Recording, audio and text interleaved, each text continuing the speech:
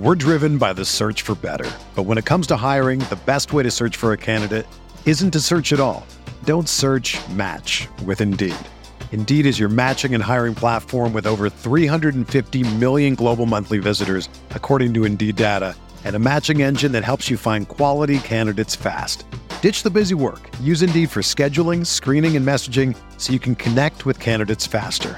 Leveraging over 140 million qualifications and preferences every day, Indeed's matching engine is constantly learning from your preferences, so the more you use Indeed, the better it gets.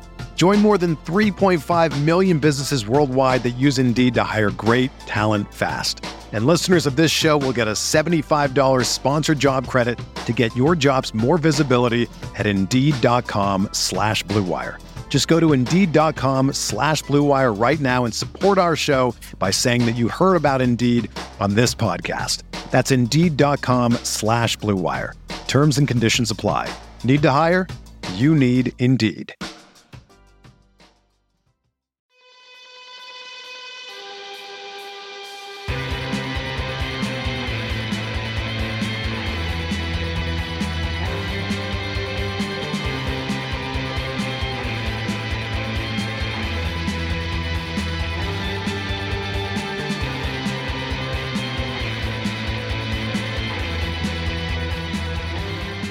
I'm Adam McGee.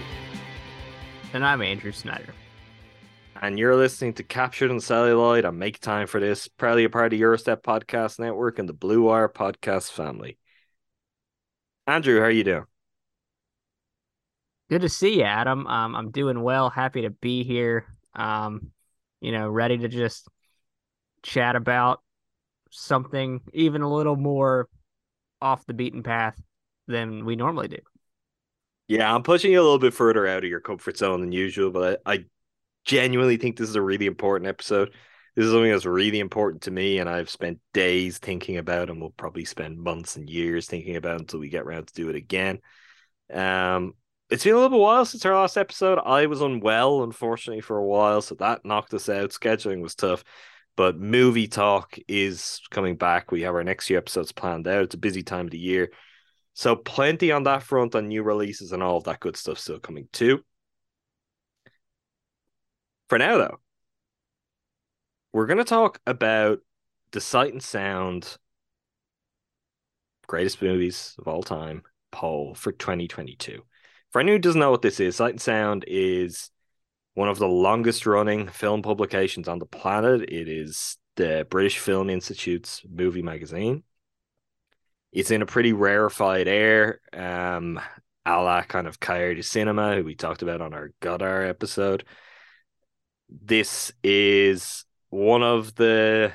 the tone of it has changed over the years, but it is one of the places you would go to for serious film criticism, really taking it in as an art form more than anything else. And one of the things, I guess, for even more casual moviegoers that Sight and Sound has become known for is this once per decade poll they run. They've run since 1952, where they poll film critics from around the world, academics, people like that. I think there's probably some festival curators also get polled, that kind of mix of people.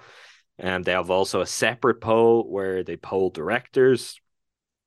And if it's a year ending in 2, they then release a list of the greatest films of all time as voted for by these people. Started out in 1952 with a poll of a very small number of people, in around 63 people. And it has very gradually scaled up until all of a sudden it wasn't scaling gradually at all. And in the 2022 poll, the body of voters has increased significantly. It has diversified significantly, and 1,639 people were polled for this year's ballot. And it's been a great source of fascination for me as an avid film watcher, and I'm sure for some of you listening are really into movies too, because one of the things you really get into film is, okay, it's this like vast thing. How do I get on top of this? Where can I find, like, where to start with cinema from this country, or just with classic cinema generally? So reference lists are always good. A lot of people turn to the AFI list, which is again, a good starting point for a lot of stuff. It's maybe pretty flawed overall, but has a lot of good movies in there, and you couldn't go wrong kind of checking your way through that. I think the one that has historically always been the most comprehensive and given you the widest kind of variety in terms of cinema as a medium worldwide is definitely the Sight and Sound list. So up until this year, there had only ever been 3 films to come out on top at number 1. In 1952, it was Vittorio De Sica's masterpiece of Italian neorealism, Bicycle Thieves, which, for anyone who hasn't seen Bicycle Thieves, this includes you, Mr. Snyder. Honestly, one of the most charming, joyous. It's also very sad, but there is something very just, I don't know, sweet about the film. Truly brilliant film. That was number 1 in 52. From 62 all the way through to 2002, Citizen Kane was the only film to top the poll. Where in 2012, Citizen Kane was finally toppled and Vertigo came out at number 1. And so coming into this year, all the buzz was, will Citizen Kane regain top spot? Will Vertigo hold steady? Will Tokyo Story finally break through and claim number 1? And instead, number 1 was really a bolt from the blue. It was a real surprise. A film that by all means has a colossal reputation, and a growing reputation is what this would suggest. But as much as there was some buzz that, it could be on the rise, it wasn't necessarily something that people were going, oh, well, the definite number 1 is going to be Jeanne Dielman. Jeanne Dielman is a film by Chantal Akerman, the Belgian filmmaker, released in the early 70s. It is a masterpiece of slow cinema. It comes in about 3 hours long. It is an observational account of this woman's day-to-day life in her apartment over, I guess, the span of about 3 days. That involves a lot of kind of mundane, monotonous things that over time they gradually reveal themselves because we become accustomed to a routine and we start to notice what's off and what changes in her. It's a really great film, but it is not a film, for example, Andrew, that you're just like, oh yeah, I just watched John Dillon there the other night. And that is interesting. And there's a lot about this list that is really, really interesting. Where I want to start with is, Andrew, before I said to you, oh, and I've been saying this probably for weeks or maybe months, where I said we'll be doing an episode about this, the Sight and Sound poll. Had you ever heard of this? Is this something that, without me bringing it up recently, do you think there's even a vague kind of, oh, I encountered this at some point in looking up some movie thing? I definitely knew it existed because of Citizen Kane's run at the top. So I'd known of its existence in, I think, maybe the first time that I discovered it or acknowledged that it was a thing was when I was doing a little research for our Mank Citizen Kane pod on a previous iteration of this podcast, still captured on celluloid, so it counts. But beyond that, I had not spent a single waking moment thinking about this list until we get here literally now. And, I think that's probably something that'll change because something like this can inform how someone that's interested in film but is the everyman, such as myself, catches up on film history rather than doing the thing that we normally do, which is like, here's the director, go watch a bunch of his movies. Yeah, well, look, that is in part why I want to do this, why I want to talk about some of the interesting results here, because that is the purpose this serves. I know when I first really got into movies and started kind of diving back into film history, like that's in a way that what way will I describe it? I just think it's a very natural way for someone from an English-speaking country. You go back in Hollywood history, and for example, like that's the time where I'm like, oh, Taxi Driver, and I see it for the first time. It blows my mind. It changes my life. Like when I think of my formative like movie watching, I think that's honestly pretty reflective of the kind of the way you have become deeper and deeper into movies over the year, with you having some more obscure stuff thrown in there because I throw you some grenades sometimes and you've got to kind of roll with that and adjust to that. But I think that's kind of the way it is for most people who really like film. And at some point, there is an eventual next step. And I know this is something we've talked about in the pod too, and we've talked about off pod, where you'll be like, oh, there's like this filmmaker I've heard of, but I don't know where to start with any of their films. I don't know like what's good, how do I see them, all of this kind of stuff. And for me, when it got to that point, Sight and Sound was my guide. It was always something easy to do. I remember back in the Filmstruck days before that disappeared and Criterion Channel was all something that you kind of rise up. Me being like, oh my God, this is this well of like classic film, foreign film. Where do I start? What do I watch? And turning to Sight and Sound and being like, oh, here's a guide. Well, if this is a top 10 film of all time, that seems like something I need to see. I've never fully finished a list. I'm gonna do it very soon because I'm very close with the current one, very close with the previous ones. I'm at like 90%.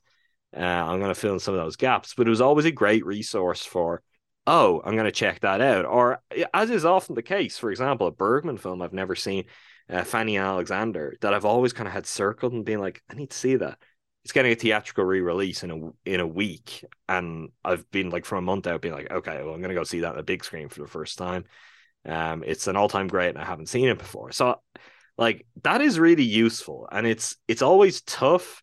They're great reference books too. I can think of something like 1001 Movies You Must See Before You Die. You know those books they have for like albums, and they have for like beers and golf courses and everything. Um, those books have been pretty good too. That was a reference I know that I took, and it's like, okay, not everything in there is perfect, but can give you a good guide. I have a really good New York Times reference book, which is like 1,000 movies in it. Stuff like this is always good. It's interesting, particularly if you want to look beyond your own horizons, look beyond your own lifetime considerably, and go back into the past of the medium. And with that, that's kind of what the Sight and Sound canon has been. I mean, some of the knocks on it over time have been that it skews pretty comfortably into the past. Um, that it has leaned very white, that it has leaned very male. On those two fronts, I think they're fair criticisms, but I would also generally have excused them because the sad reality is that is the bulk of the history of cinema up to a point, and I think we're only at a place now where that is changing, and the list can start to change into a different shape because works that didn't get the exposure they once did from women or from black directors now are able to find wider audiences, and people are able to see them in a way that wasn't always the case. But on the whole, I think this has always been a really interesting tool.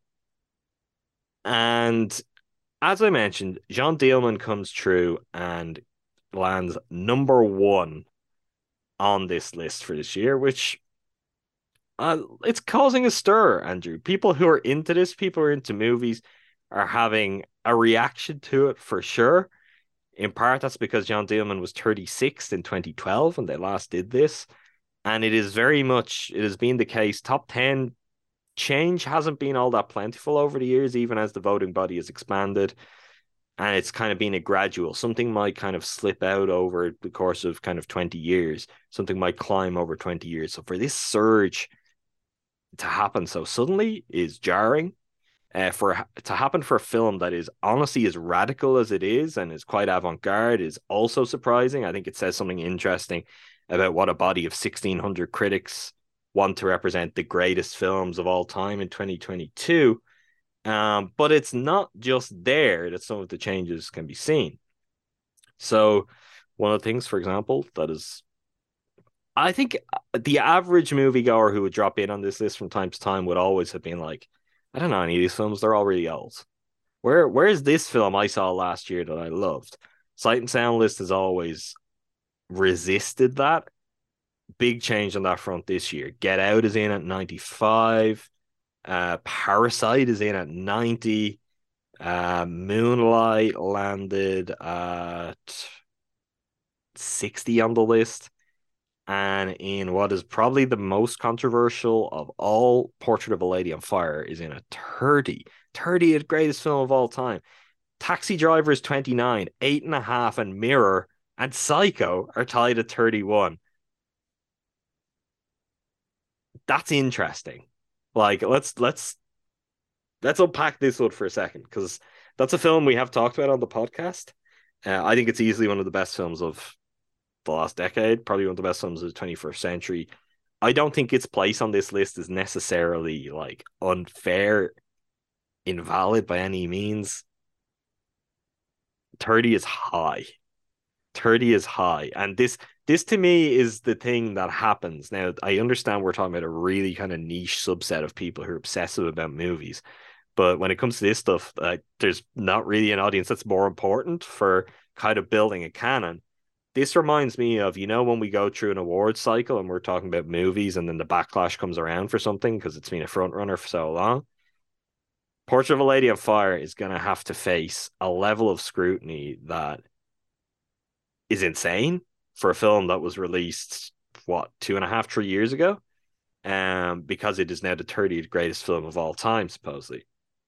It may be that. My feeling with this has always been there should essentially be a 10-year moratorium, maybe a 20-year moratorium, because I don't think you can know where something fits in a larger context until you reach that point. And honestly, the history of the list shows that some of the things that make it on in the early years, just kind of immediately after coming out, they disappear and are not thought of all that much really now.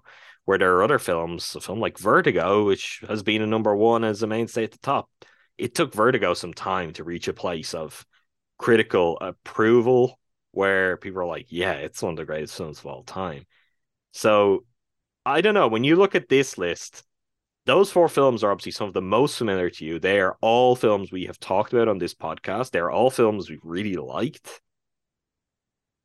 What is your reaction to them being in the 100 greatest films of all time? As someone who hasn't like dived into all of the films on this list already, do you see them and that makes the whole thing more enticing, more inviting for you? Or do you feel a level of suspicion of, I don't know, this is very soon? I do have a little bit of that feeling. I think a moratorium would help, but I think I'm also not opposed to the dip your toes into the water aspects of some of the films that made it to the back half of the list. Of those, so what there are four, I guess, newer films that made the Well, list. Get Out. there are four 20, I think I have this right. Now, there might be one more. There are four 2010s onwards films to make the list. I mean, they're all in the 2010s, nothing from 2020 yet. So Moonlight, Get Out, Portrait of a Lady on Parasite Fire, and and Portrait of a Lady on Parasite. Fire. Okay. So while Portrait of a Lady on Fire is probably my favorite of the four, and they're four movies that I do love, I think it being at 30 is almost a disservice and an undue burden to the film itself and Celine Sciamma as the director because of just how soon, like to your point, that you're ready to just slap it in there. All right, this is in the top 30. And I just, to that degree, I don't think we can know how it stands up to the entirety of film history, which is what this is trying to do, which is an impossible task because you've got people that were literally inventing a form and inventing filmmaking techniques and inventing just the direction in which a script can go and just all the things that factor into what it means to make a movie. And how do you judge the pioneers versus the people that have taken the baton and run with things? Because to a degree, every film that's ever going to be made for the rest of time is going to be heavily borrowing or influenced from a different era of filmmaking. And to come at this with just like such and recency bias isn't the right word, but it still is just I don't Just know. it feels premature. I mean, like there are multiple things here in terms of the demographic that are pretty obvious in the voting, but I think I've also been more explicitly stated. One, there's a greater female presence than ever before. That's a good thing. I do think that shakes out in the votes, and you can see a very conscious effort to get more female directed films into the list. I don't think that's a problem. Like I honestly, I think this also could be something where this is a jolt, but in looking back through I looked back through the lists from 1952 onward. There are other instances of this. For example, Japanese cinema was grossly overlooked for a long time. And I think that's probably mostly because it was not reaching Western audiences, Western critics, in the way that it probably was from 82 onwards, certainly 92 onwards. So all of a sudden, the stuff by Ozu or Kurosawa, which is like no-brainers and mainstays of the list since, like they came in where they were nowhere to be seen, even though they'd been out for 30, 40 years. So there have been times where you see this kind of wave, this breakthrough, where it's like all of a sudden, okay, Asian cinema has really arrived on the list. I think that stands for female filmmakers. And there's parts of that, like John Dillman should be a mainstay of this. This should be very high in this. Whether it's number one, that's a different question. Or whether it should be number one, that's a different question. Agnes Varda should have multiple films on this list. Cleo from 5 to 7 is, I think, at 14. That's great. The Gleaners and I, one of the more modern films to make the list too. It's in, I feel like it's around the 40s, around the 50s, somewhere there. Like, that is pretty fantastic because The Gleaners and I is a film that it's not just 67's actually where it came in. It's not just one of the best documentaries of all time. It's not just one of the best films of the 21st century, but it is really radical from a technological sense. It's all shot on like handheld digital camcorders. It is one of the most important digital films in terms of the shift of the medium from film to digital, and a major filmmaker being like, yeah, I'm just going around with a camcorder and this is who I am now. Like, this is what my films are going to be, and here is how my films are going to be freed up by doing that. Like, I think there's a lot of that that's great. There's certainly a greater influx. Like Julie Dash's Daughters of the Dust is one in terms of bringing in greater black presence on the list. Charles Burnett has made the list. The Killer of Sheep. Tuki Buki, the Senegalese film by Jibril Job Mbete. It's gone from, I think, like 97 to 66. Like, there are things there that I think are really interesting. They the same time feel like kind of a natural byproduct of, okay, well, you diversify and you widen your voting pool, and these things are going to happen, and people are going to be determined to make these things happen. But I also think they're really, really healthy for what it normalizes by the time we get 10 years from now and this gets reformed again. I do think the version of a canon that Sight and Sound makes, and really that film more than any other medium has to kind of try to come to terms with, is particularly interesting because, one, compare it with other arts, like compare it with painting, compare it with literature, even music. Music is one that maybe you can make the case, but film is an industrial art form. Like, the majority of these films, not all of them, but the majority of these films are made with industry behind them, in some cases with government behind them, whether that's like early Soviet films and whatever it might be. That separates them from a lot of what you're coming to in the first place. It's also really broad, really diverse. Language plays a factor in film that is different to what it does in literature. Sure, you can get a translation of a book written in a different language, and there are plenty of books that have been translated and sold a whole lot of copies. I can think of maybe the best-selling book of all time is one that would fit that bill. But being a visual and an aural medium, Sight and Sound, quite literally, film has the advantage of, you can put something up on screen, it can be in another language, and your subtitles are going to help you, but the visual is going to carry it.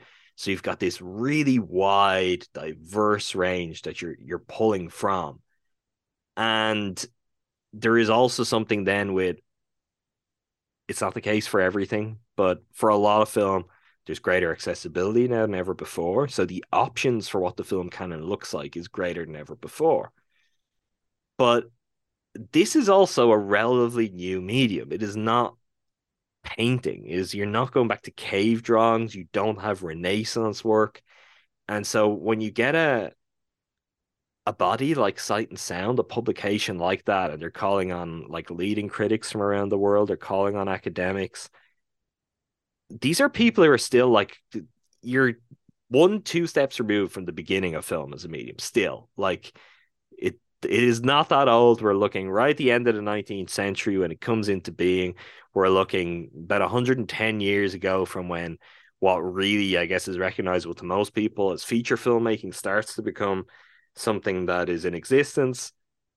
So you've got people trying to build something that is entirely representative of the massive, diverse history. And then you also have something that is the most,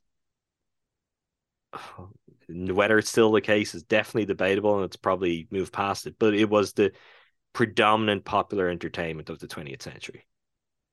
And trying to balance all of that, I think, is near impossible. So I saw a lot of reaction to this list from people who've obviously never looked at a Sight and Sound list before and don't understand its mission. And it's like, where's Tarantino? Where's Spielberg? Where's... And it's like, they're undeniably great filmmakers. And I don't think you'd find anyone voting on this list who's like, they don't deserve to be there. But the span of this, for example, is so much greater than the modern Hollywood canon, which is what you're talking about with directors like that. So the challenge is so vast, it's so great. And that is the kind of thing where I'm like, it does need to be something that is there as a reference guide and it introduces people to new film. And I think the idealized version of it will allow women to see, oh, look at all these films directed by women on it. Like that is something that is aspirational for the Sight and Sound list, and it's good to see we're making progress towards it. The same goes for people of color. I think my biggest issue on this list is the new additions. I honestly, I think it's just too soon. I did think one film from the 2010s was going to make the list, and that was Moonlight. I thought Moonlight is kind of beyond reproach, would probably come in the 90s, and that would be it. Some of the other kind of overhauls, like I approve of one of the things with more modern films. So number 5, number 7, and number 8 on this list. I believe we're all on the 2012 edition. Certainly 2 of the 3 were. I'm certain all of them were actually. In the Mood for Love rocketed up to 5. No complaints. No complaints. It is certainly in what I shared on Twitter what my Sight and Sound ballot would be if I had one. It was on it. It is probably in my 5 greatest films of all time. And 22 years after it was released, I think that's fair. I think that stands up. You've seen In the Mood for Love. I don't think you'd dispute it's among the greatest films you've ever seen. Like, just kind of on every level. So that's cool. There's been a bit of time. Beau Travail, the Claire Denis film, 1998. Again, Beau Travail, there's some time for it to breathe. There's time to build momentum. 7 feels high for me for Beau Travail, but I don't have a problem with anyone else feeling that way. It is an undoubtedly great film that belongs on this list. Mulholland Drive at 8. I think for a lot of people, it's their pick for film of the 21st century. Again, just didn't happen immediately. It takes a couple of cycles, but Lynch having that kind of presence on the list doesn't feel wrong. Mulholland Drive is probably his masterpiece. That works for me. If 20 years removed, 25 years removed, Portrait of a Lady on Fire was getting votes like that, and it's the 30th greatest film of all time, I think it's the 30th greatest film of all time. Like, it's a masterpiece. But you've got 100 films from the entire history of film. Like, you've probably got 1,000 plus masterpieces, if we're being pretty harsh markers, to draw from. The bar is high, and I think that's something which is, I don't know, it's a little unsettling, it's a little skewed. It could just be a result of all of a sudden you've got over 1,600 people voting, and there is kind of a betting in, but it is interesting.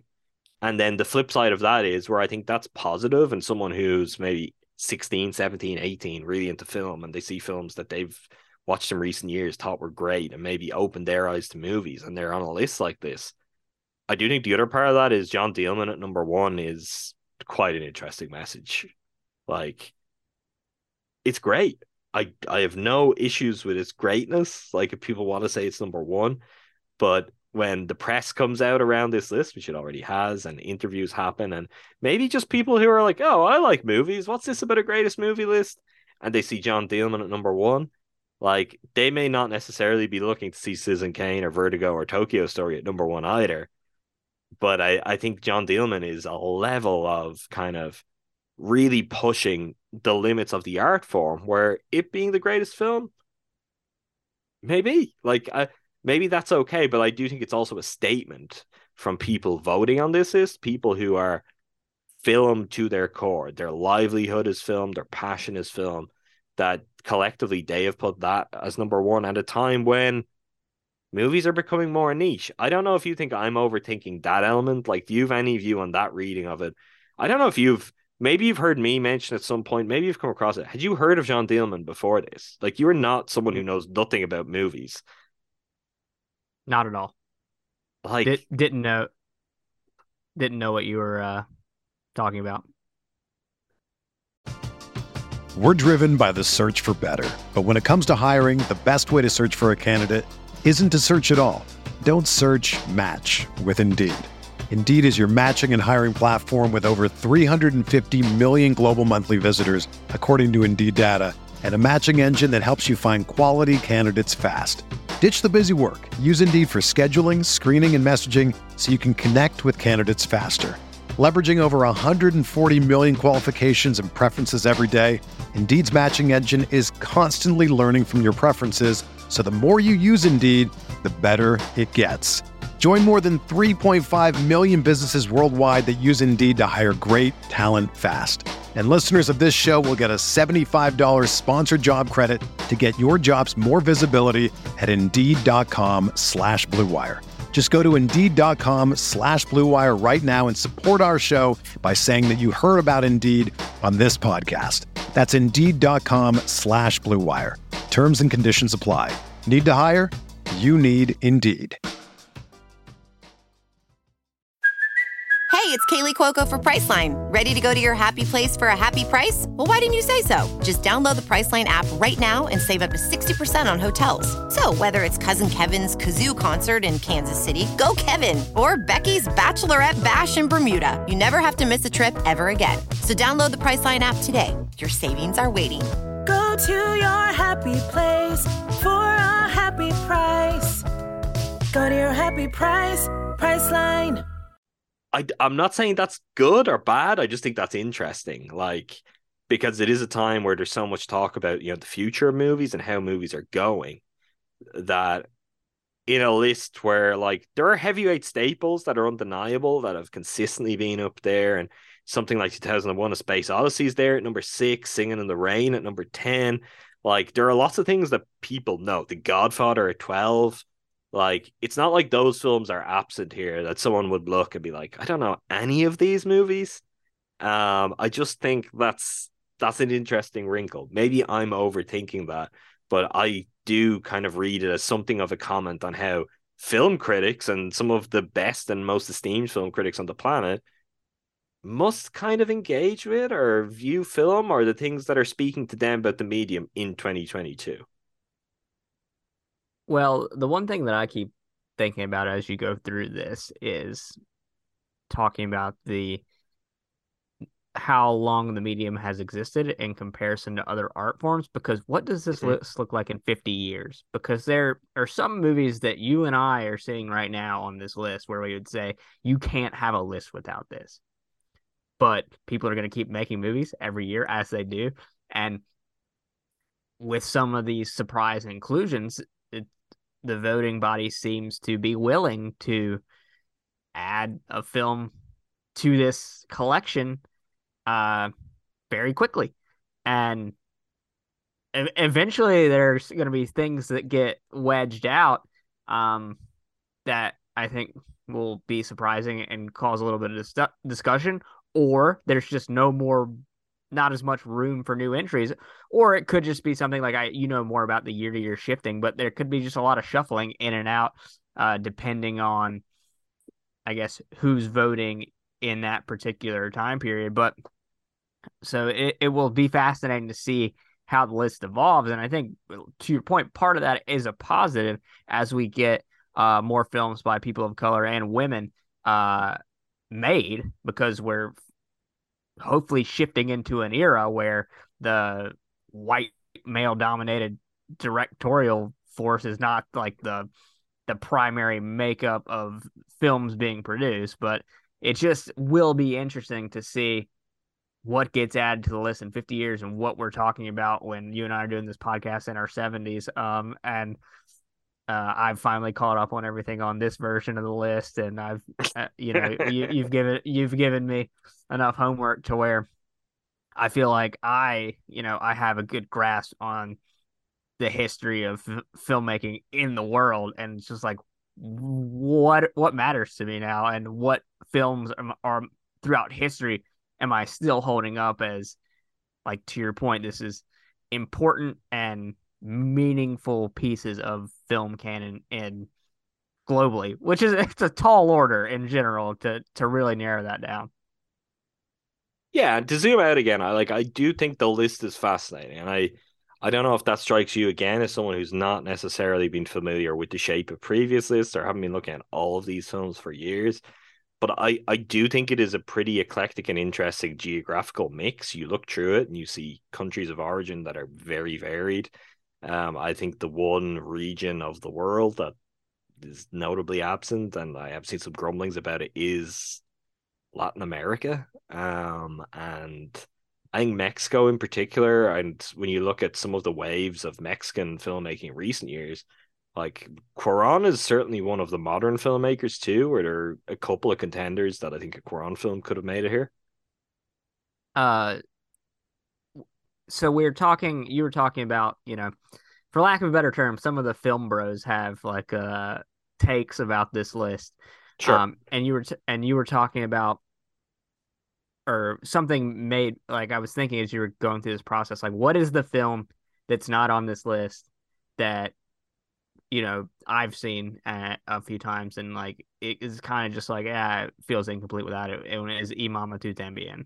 Yeah, that's I I mean, that's the Quran that would be when I can pull it up and I can read out what I would have put on here if I could have. That was a very close miss. And it's also like the one thing you've got to factor into this too is something that we talk about when we do like our 10 favorite films of a year.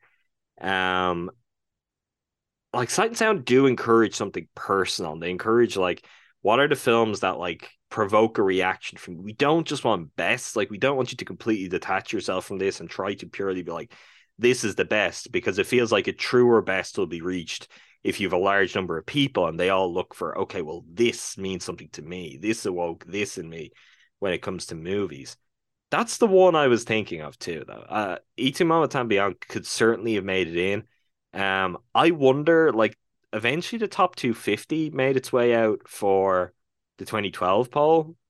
I hope that happens again, because that will be even more interesting. Like, there could be a whole lot of recent stuff that makes it in there, but also like what kind of films like that are on the fringes.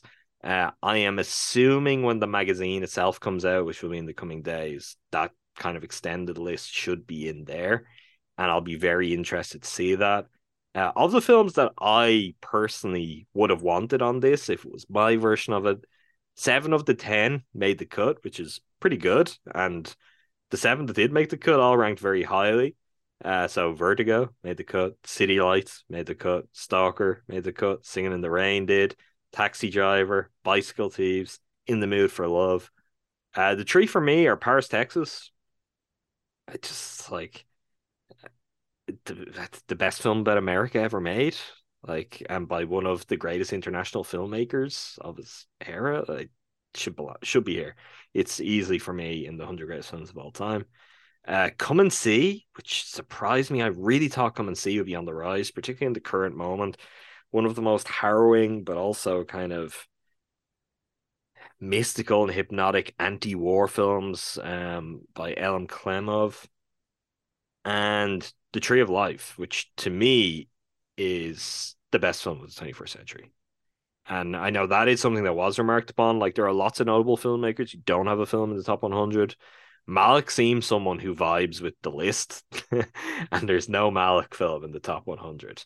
I thought Tree of Life had a chance. The other 21st century film, I think that it does seem off, because it feels like the time has just about passed and everyone has settled into, like, yeah, that's the one, is There Will Be Blood.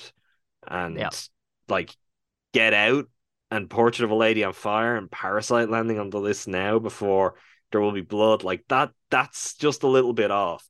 And maybe that comes to, again, there's more passionate feeling for those films, and to some of the people who are asked to vote, like there's a deeper personal connection.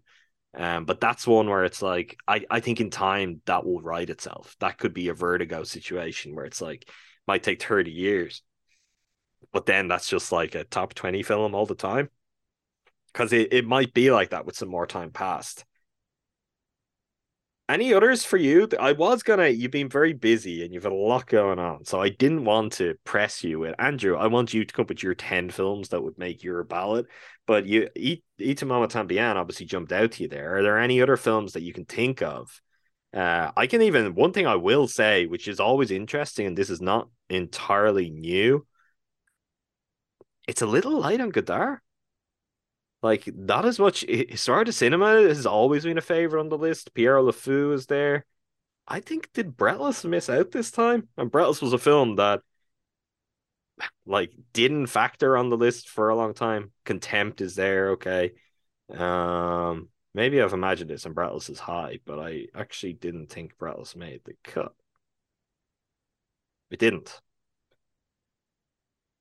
Anything to you that you've seen that are, I know, Jacques Demy, Umbrellas of Cherbourg, that was one that I just had to cut on my own preferences. Like, but anything you've seen that you're like, yeah, I think that should be there. The Wrong Bong Joon-ho was kind of my thought. I might have opted for something like Memories of Murder for him. If it were me, the PTA that I was thinking of was definitely There Will Be Blood. I couldn't really find a Tarantino to add on there. E.T. or Jaws, we did a podcast on those a few weeks ago. I think I'd lean E.T. in terms of just. I think I'd lean Jaws for this. Oh, E.T. is my favorite, but I think like we can touch on the director's list briefly in a second. Jaws is on the director's list and consistently makes the director's list, not the critics list. That's interesting in its own right. I don't know. Is that just that you get to list 10 films and everyone loves Spielberg and likes all of those films a lot, but they're not necessarily in anyone's 10 where they're like, this is the film. Like maybe that's just the factor there. Like Tarantino, I think Tarantino suffers in a list like this because for as great as he is, his films are built on pastiche and on referencing a lot of these films that it's like, oh, are you going to put Pulp Fiction in? And if you're putting that in, then are you overlooking like the Godard films he's referencing and what he's pulling from for that? Or like, I think all of those are interesting questions that can't be overlooked either. And even PTA, it's like, okay, PTA is not there. Altman's not there. And we're to put PTA in and there's not an Altman ensemble film there. Like, that's kind of interesting too. So I understand how that happens. I think Spielberg is a tough one, and Jaws not being in the top 100, particularly when like Get Out is in. We talked on our Us episode about like the influence of Spielberg on Jordan Peele. Like if you're Jordan Peele and you hear, oh, your film is in the Sight and Sound 100 for 2022, you must be like, what? And Spielberg's isn't? That must blow your mind. I don't know. One that is too early to make the list, definitely, but one that if you're having this conversation in 10 years, if it was in like the 90s or something, I would be really on board with, but I don't think it has a prayer. It's something that has just continually aged so well for me. I think I've seen it twice now, and then I keep passing the Criterion in Barnes and Noble and haven't picked it up yet, but is Phoenix Christian Petzold? I love that movie. Yeah, I think it's brilliant. I don't think it'll has a prayer for a list like this, but it's just something when Andrew, that could be top 250. Like if they released the extended list, I would not be surprised if enough people. I actually feel like I've seen. I feel like there's a notable film critic that we both know and occasionally talk about. I won't name them on air just in case I've got this wrong, but I think I saw them release their ballot and they had Phoenix on it. I wouldn't be shocked if Phoenix makes the top 250. I think Petzold would need a knockout masterpiece that makes a lot more noise maybe than those films have. And then it could still be Phoenix. It's the film that gets on. But I just don't think he hasn't elevated himself to like the Bong Joon-ho tier of international master filmmakers that gets you into the conversation where people be thinking, oh, should I have a Petzold movie? But I love that call. Like, one of the greatest endings of all time. Yeah, and I couldn't really find a Linklater movie to put here as much as I would like to. It just I don't necessarily think it feels out of place without one. Another guy that I was trying to how to make pieces work with was Denis Villeneuve, and nothing really jumped out at me. There could be, there could be a big enemy hive coming in the next That would 20 surprise years you. or so. Yeah, it would be very surprising. If I'm in the hive. the spider makes the sight and sound list, that would shock me. Yeah, they let spiders vote in this. Like I think my absolute favorite filmmakers, if I was to like my four favorite filmmakers, none of them are on here.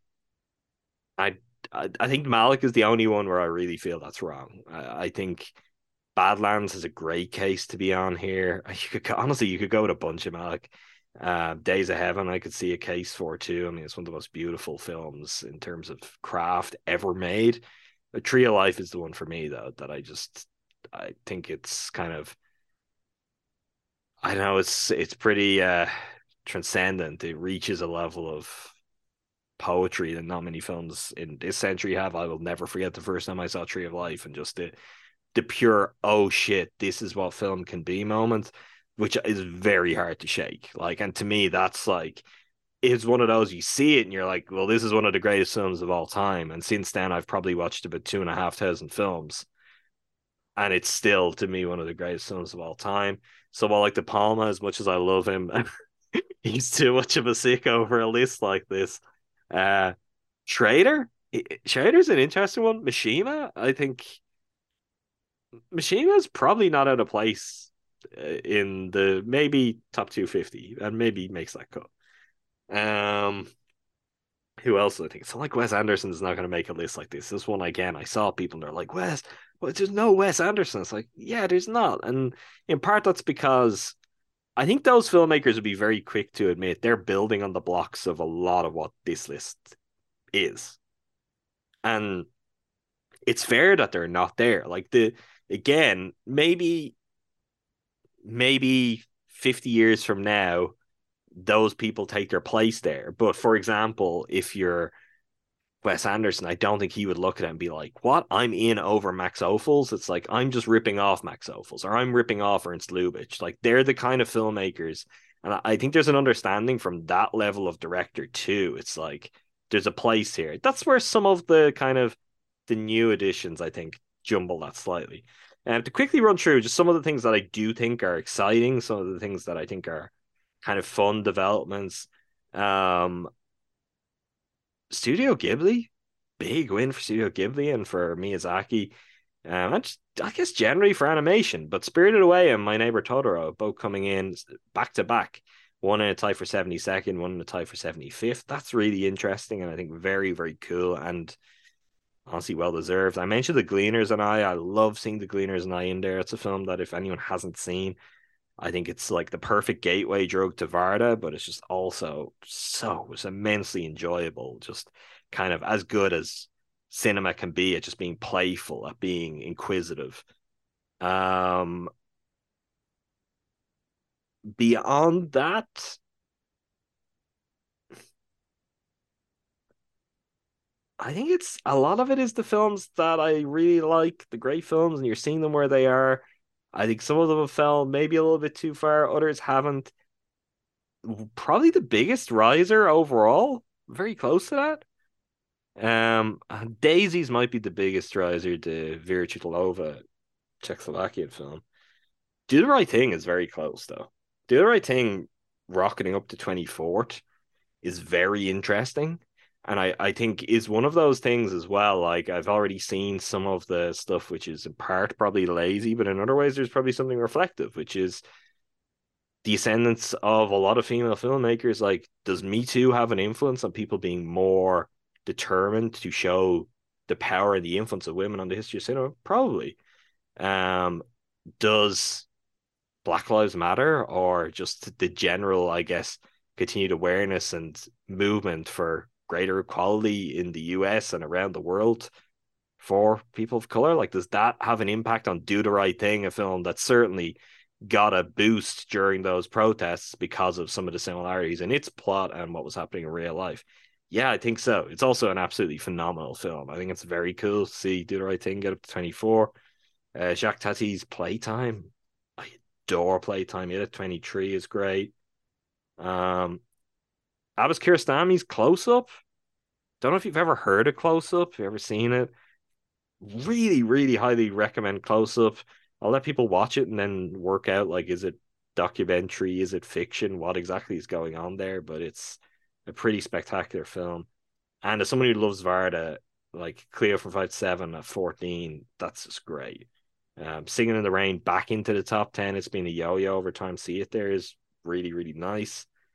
In the Mood for Love of 5 is pretty special. I'm a Vertigo guy, so I would like to see Vertigo hang on. But at number 2, still a very, very strong position for it.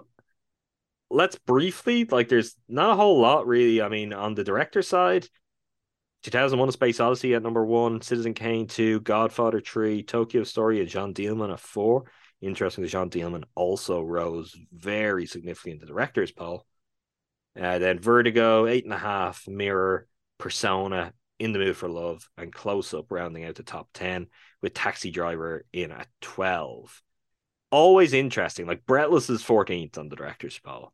Taxi Driver ranking much higher. The Godfather at 3, 2001 at 1. It's always the director's one, I think, generally more closely represents what people like to feel like this list would be off their own back. And I think it's part of that, maybe, that just some of the flashier elements that directors can often be drawn to are also what audiences kind of jump to and stick out in their mind. Raging Bull at 22. Raging Bull fell off the critics list. That was one of the real kind of shocks and big omissions. I'm trying to think what else. Lawrence of Arabia fell off. I'm fine with that, honestly. I think that's a film that has been canonized by the AFI list in some ways, in a way that it wasn't quite deserved. Good film, but like all-time important? Don't know. But yeah, Godfather Part 2's 26th. Goodfellas at 28. Like, I think you see a lot more of the influence. You see more Godard, you see more Truffaut, more Bresson, more Antonioni. The director's list is an interesting comparison. Even you get something like Come and See, which I mentioned earlier. It comes in at 41. So that's Don't Look Now at 46. Jane Campion's The Piano. Always intriguing to see the differences between them. But overall, look, I think a good list, 2 good lists. I think a lot of changes that are really, really interesting that maybe 10 years removed, and we see what the next version of this is, we'll also have a better read on what those changes actually tell us about where film was in 2022 and what people were saying about this. But yeah, was this worthwhile? Does this make any sense? I mean, part of this is me talking through all these things in my head, but for you, like, do you have genuine curiosity where if you're like, yeah, I have a couple of hours to kill, let's see what's on Criterion or any of these films there? Is that something that you could see yourself ever doing? Yeah, for sure. And having this as a reference point definitely makes that easier for when I'm in one of my spells where I want to be productive. Now, whether or not this all makes sense or is worthwhile, Adam, that'll be up to the audience. They'll decide whether or not. But I am the everyman audience. You're the proxy. Yeah, exactly. In this podcast. So for me, audience of 1 for this moment right now, yes, very worthwhile. And I mean, an interesting discussion about an art form that has evolved a lot in a short period of time in terms of human history and will continue to do that. So the conversations about these lists are only going to get more interesting with time. Yeah, and as much as we're all like, whoa, films from the early 1900s, that's really old. It's not. Like, this is one of the youngest, it's the youngest established art form that there is.